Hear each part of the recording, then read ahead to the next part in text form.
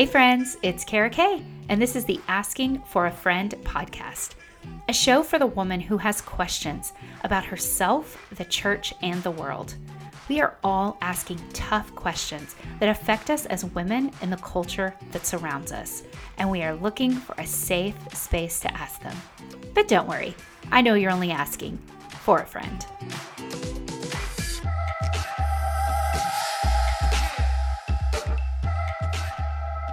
Well, hey friends, welcome to another episode of Asking for a Friend. I am thrilled that you're here today. Today I have Daniel Hill on the show, and we are going to be tackling the question, how can we fight racial systems that divide us? And we're going to really dig into what that looks like within the church and rooting out white supremacy in the church. So should be super fun and not uncomfortable at all, because I'm all about easy breezy topics. So if you don't know Daniel, he is the founding and senior pastor of River City Community Church that is in Chicago. He's the author of White Awake and 1010, and then his new book, White Lies, that is just coming out. Him and his wife, Elizabeth, they have 2 kiddos and live in Chicago. So you can check him out. His website is pastordanielhill.com. You can go and give him a follow on Instagram and all the things. And I highly recommend reading his books. He's very wise and very humble in his work of racial unity and what that looks like within our churches. So before we get started, really quick, I just want to ask you guys for a couple of things. I want to encourage you to support the show here. So there's a few ways that you can do that. One, you can just subscribe to the show. Wherever you're listening, you just hit subscribe. You can share it with a friend. So hop over on Instagram, Facebook, Twitter, wherever, and share a show that really meant something to you. And then finally, I'd love if you could leave a review for the show. These are so important. I know I say that all the time, but they really help people find the show and get involved in our conversations here. So I'd love for you to do that. You can go leave a review, and then let's get into the conversation today with Daniel. Well, let's talk about some of those today, because I think this is such an important conversation. I've had a chance to sit down and read through the book, and I'm so grateful for your work and what you're doing to help educate people. Before we get into that, I'm just curious, what got you started in this work? Was there a life circumstance, or what was it that got you passionate about this? It's funny, of all the places. I mean, funny, not funny. One of my deep regrets over the course of my life is I've had so many moments where I've come up to face to face with the reality of race, and I should Uh-huh. have wrestled with it more and didn't, and at that Yes, level, same. I you know, completely get that. yeah. So that's what makes it funny. Of like of all the moments I've had where I could have, should have, it ended up being a wedding that ended up being the catalyst for me. I was a young minister in my early 20s, and it was the first cross cultural wedding I'd ever done. And it Hmm. was a friend. It was a white woman and a guy whose parents are from India. And he told me, hey, especially at the rehearsal dinner the night before, you're going to get a deep dive into Indian culture. Yes. And I was like, oh, great. I'm looking forward to that. And, it was indeed, the music, the smells, the food, even the dancing. He kind of got me out doing kind of an Indian stick dance. And it was just a really kind of enchanting evening. And so towards the end of the night, towards the end of the evening, I went and grabbed him and wanted to thank him just for what a special experience it was. And I said something that wasn't that noteworthy to me at the time, but I think it's something that's indicative of the journey of a lot of us who are white. And I said to him, hey, thank you Hmm. so much for inviting me into this evening. I'm so glad I got to experience your culture. As a white person, obviously, I don't have a culture. And so it's like such a gift when I can do something like this, right? Right. And so he's this gregarious guy who very rarely had serious conversations anyway. I especially wasn't expecting it on his night before his wedding, but he got very Right. serious and he put his hand on my shoulder and he said, Daniel, not only do you have a culture, but when your culture comes in contact with other cultures, yours always wins. That's One of the right. greatest, yeah, that's right. He said one of the greatest wedding gifts you could give me is start becoming serious about understanding your own culture. Oh, that's awesome. Yeah, so of So all the things that that really happen in life, spurred you yeah, into it. yeah, he Yeah. kind of opened a door that I had the choice to walk through or not. And he went back out on the dance floor, and like something just got stirred in me that like never got put Yeah. back to the old status Oh, quo again after that. that's awesome. I feel like for a lot of people doing this work, that's what it is. It's something like that, something in their lives that made that light bulb come on. Right. As my husband and I always say, once your bubble has burst, you Mm-hmm. can't go back. And that happened. We adopted our son about 4.5 years ago. He's Black, and so that was the bubble for us. That was the bubble Yeah. burster. And so now we're like, we can't even wrap our minds around how we were thinking about this before. Right. it's so crazy that once it has burst, to see, all the things that you were blind to before. So, Yeah. yeah, I'm grateful that your bubble burst as well. So, let's talk about this a little bit about these lies. I love in the book where you talked about the word woke, because I think that's something that we hear a lot, and we think that that's a really positive thing, but Yeah. why is that dangerous? Why has that become a dangerous word and mindset for people? Yeah, thanks. I'm glad you said word and mindset, because when I talk about this, for a lot of people, like, oh well, technically I don't use the word woke, and then that misses Yeah, the larger point, right? So right, the point here is not to dissect the actual word woke. right. The point is that it represents a mindset that actually never moves, but the Yes. language to describe the mindset moves. And so I think the way I'm talking about it now is like there's something positive in it, and there's something profoundly dangerous in it. So we want to like grab onto Hmm. the positive and then be aware of the dangerous. So the positive part of that word or that mindset is that we should actually be conscious of what's happening around us, right? That's part of being white in the system of race, is that not Hmm. only would we just not notice it anyway, but I'd go so far to argue is that the system of race conditions us to not notice it. And so learning to become conscious of the way it works and what its threat level is and how it harms people is actually really important, right? So I don't want to lose that part at all. Yeah, yeah. The dangerous part of the mindset is that, and I think this just speaks to kind of our humanness, maybe even our human depravity, but none of us wants to be part of something that we can't ever understand, that we can't ever Right. eventually solve, that we can't ever eventually reach an arrival point on.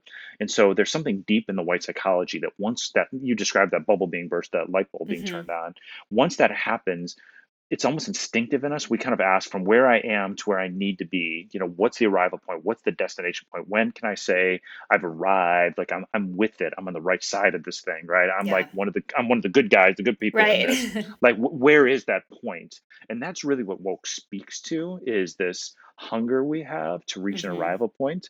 And that's the part I would say is super dangerous, because that assumes there's just a few facts missing or a few boxes to check. And that if we could just get those facts or check those boxes or get down with that cause, whatever the thing would be, that we'd hit that arrival point. We can kind of exhale and join the ranks of all those who are esteemed allies in this work, right? And Right, right. instead of saying, like, there's this profound system that was designed to privilege and advantage me. And even when I'm serious about it, on some days I'm going to get it and be on the right side, and on that same day I'm going to be complicit on the wrong side. Like that's just going to be Right, reality in this thing, right. right? So there's got to be a sense of humility and curiosity and teachability that permanently defines this process for us. And so if the word woke or the notion of woke disables our ability to kind of embrace that sense of ongoing humility and learning around it, then it becomes a really dangerous idea. Yeah, I think it's really smart to walk into this with humility and remain humble in it. Some of the greatest people that I've learned from in this are those people that, when you look at them, they don't appear to have arrived, because I don't think we ever arrive. No. And just that constant learning and teachability is so huge in this. Yeah. How can we, as white Christians, how can we confront our pride that we may not even realize we have? I think a lot of times we don't recognize it. How can we confront that and kind of root that out in us?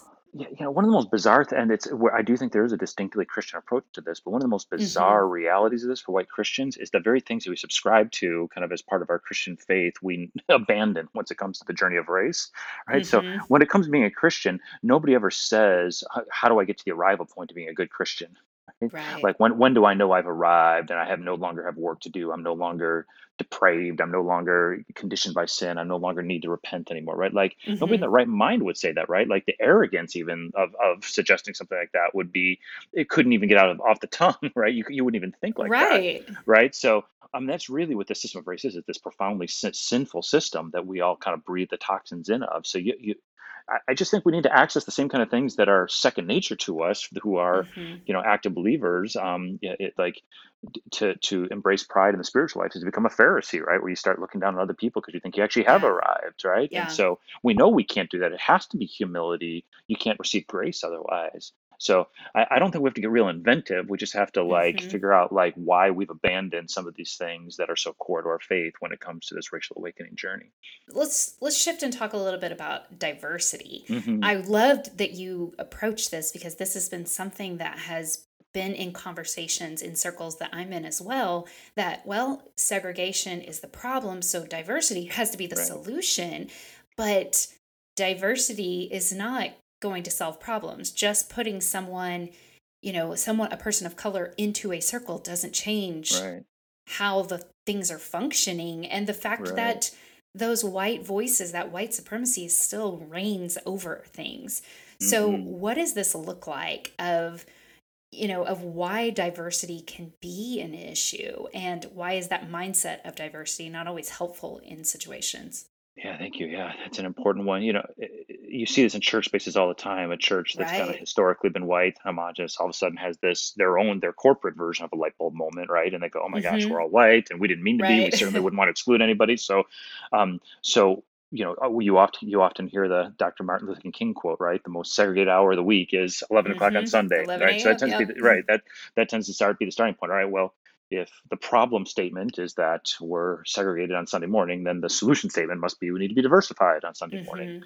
right? But of course, that's not what he was ultimately saying. What he was saying is that one of the ways you can see the impact of white supremacy on not only all of society, but on the church itself is the fact that the church cannot even unify in any kind of way around race, right? That white supremacy is that Mhm. profound. So he wasn't saying Right. the answer is diversify. He's saying we have to address that white supremacy problem that's created this segregation.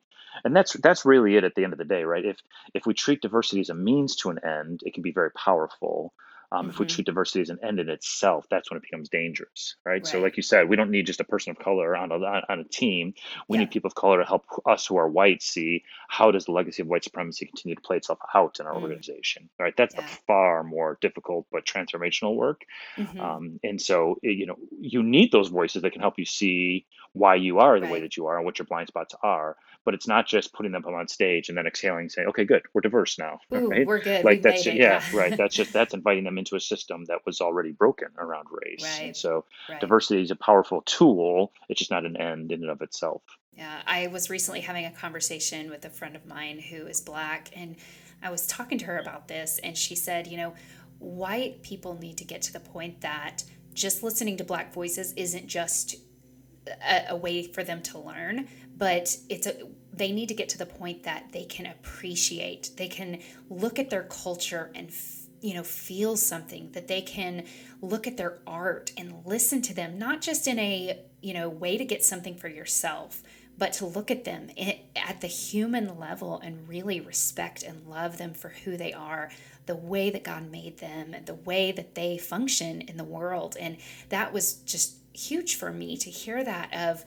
I feel like so many times we, as white Christians, we create this diversity. We look to our black brothers and sisters, or anyone of color, and we think, okay, well, I can learn from them, I can sit under them and learn. But sometimes it's not just about us getting something out of it. At the end of the day, it's really uplifting them and respecting what they do.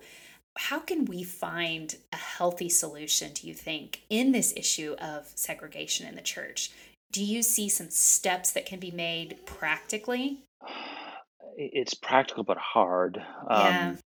The system of white supremacy is different than us talking about white people, right? Like Right. Right. those of us who are white, we're called white because of the system that was invented, Right. right? That's not our origins. We all have European ancestries of different Mm-hmm. kinds, and so there's this whole reality of white supremacy.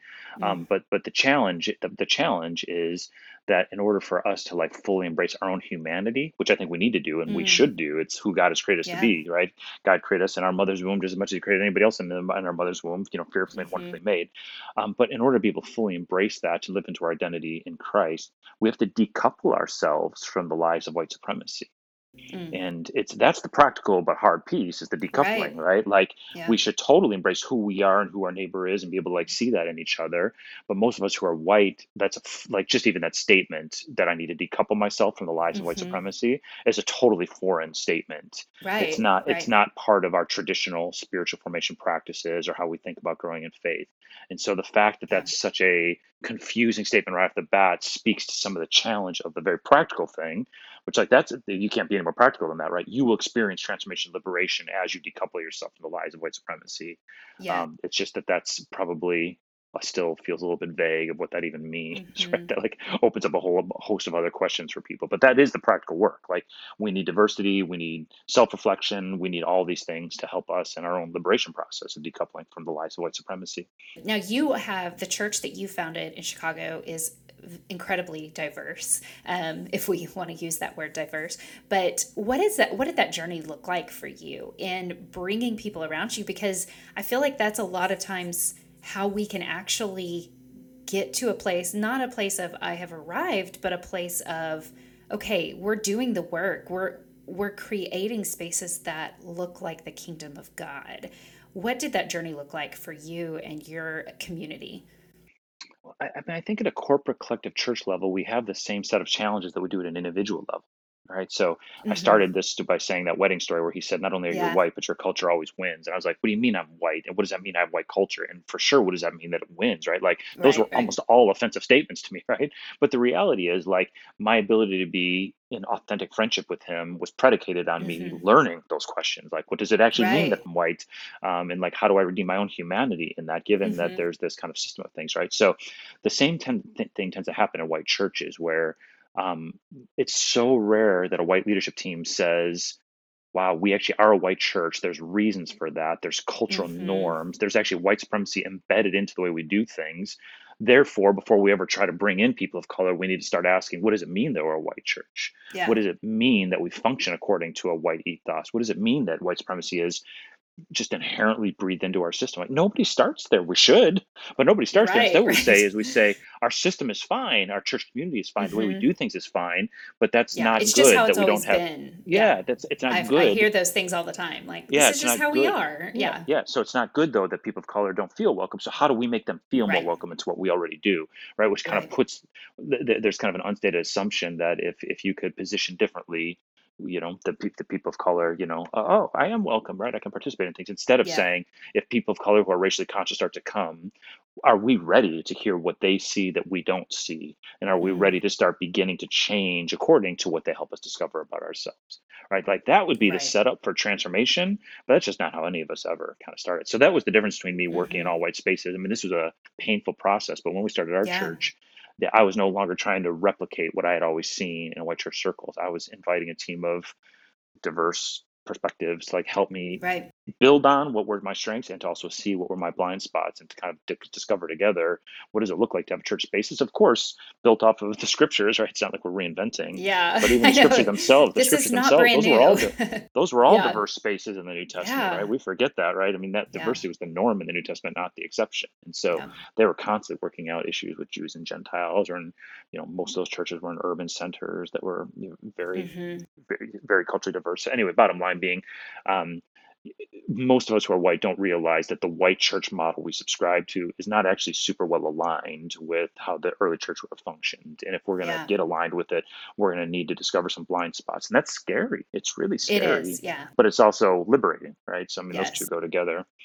Yeah, it really stood out to me where, it's like, well, that was hard. I had to say, this isn't how I'm going to do it anymore. And I think that so many of us are not willing a lot of times to step out of our comfort zone and Right. say, I'm not going to function the way that I always have, because it's too painful and it's too unclear of what it might look like hmm going forward. So hmm let's say you're sitting down with a pastor and his team, hmm and they are in this place of, okay, we need to make some changes. We are seeing this, the white supremacy that is taking over our church, our community. What are some steps that you would give them in moving forward in this? Well, you're being real gracious in the question. I think I probably have met 10 pastors in my whole life who that's their starting point would be that we see that white supremacy is real and that it's impacting Yeah. our lives and our church and our community. What do we do? So I think that's a valid question.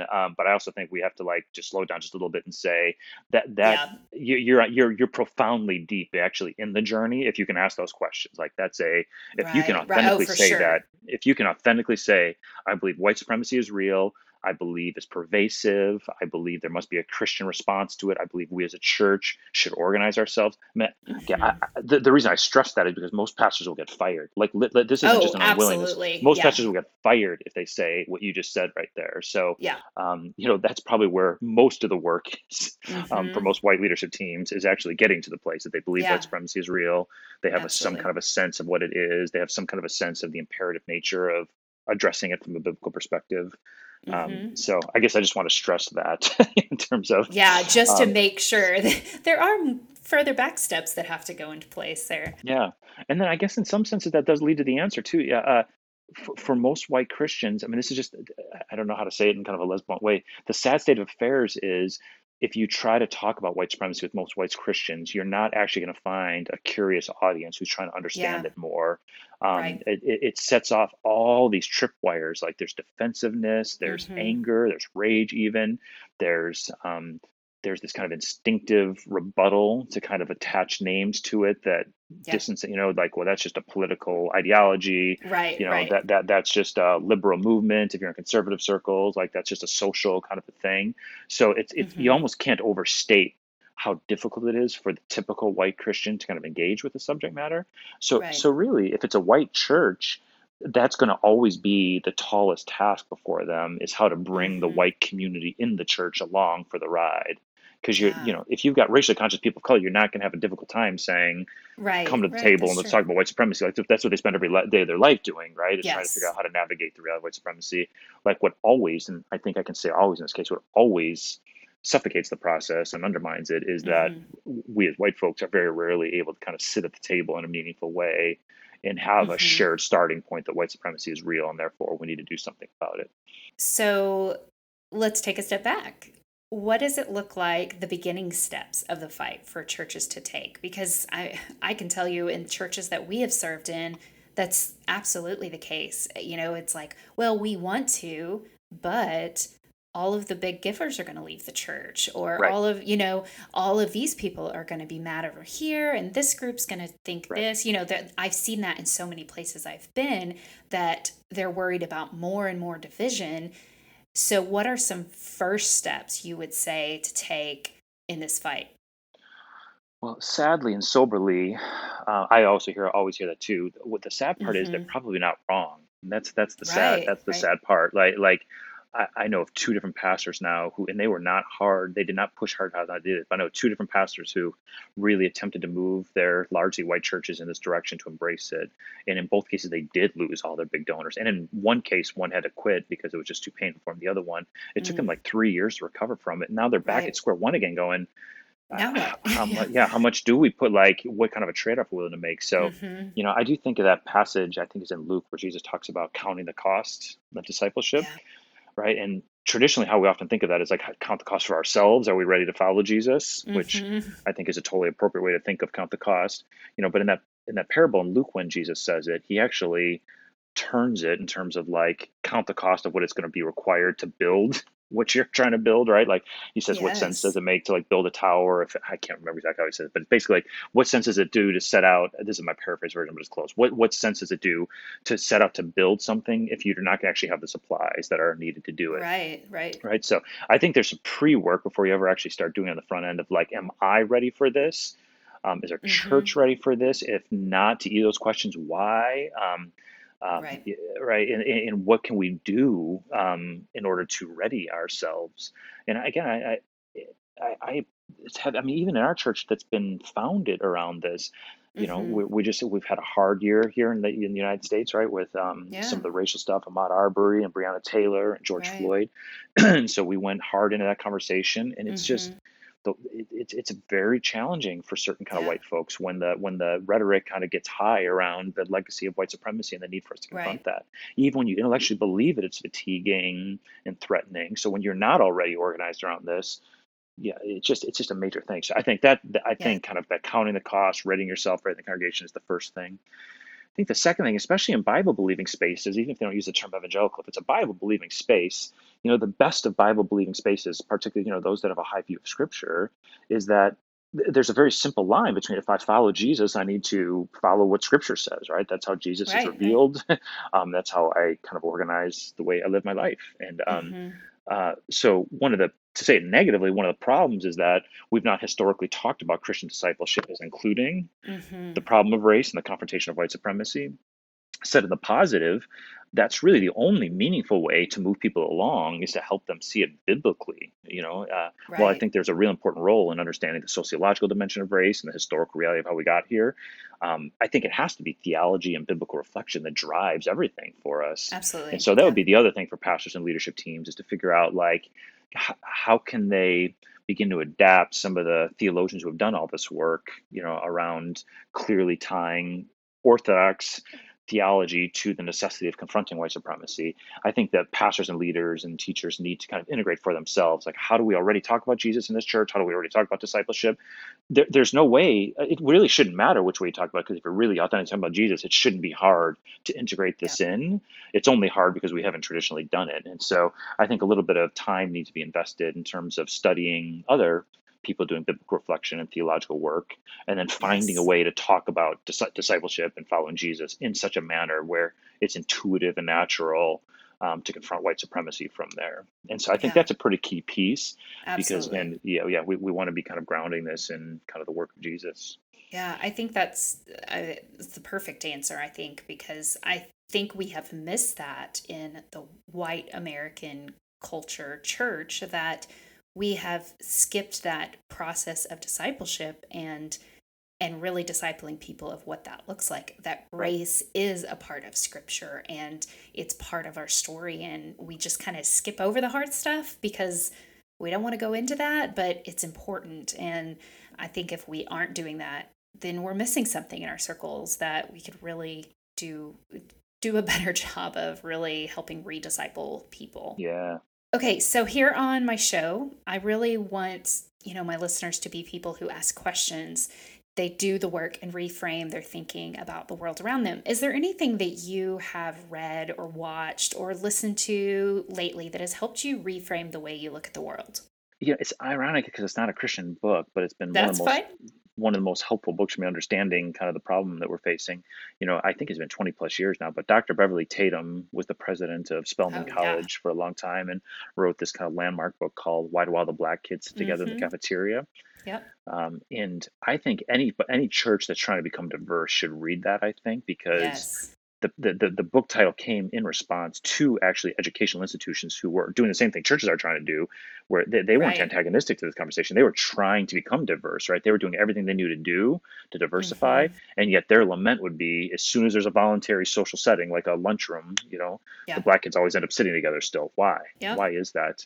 And Yep. in the kind of clear, cogent way in which she describes the way black folks have to navigate the history of white supremacy and the way white folks have to navigate the history of white supremacy is the answer to why the black kids always end up sitting together at the cafeteria. And I'd say that's the book that like reset me more than any other one. Yes. Yes, I 100% agree. I think that was the book that burst my bubble. I think it was one Oh, of the really? first books I read, yeah, Yeah. about really starting to understand race, and was like, "Oh my gosh, I how have I missed this? How has this not been so, why wasn't this taught to me as a child growing up?" Those Right. kind of Right. things that so I highly recommend her book as well.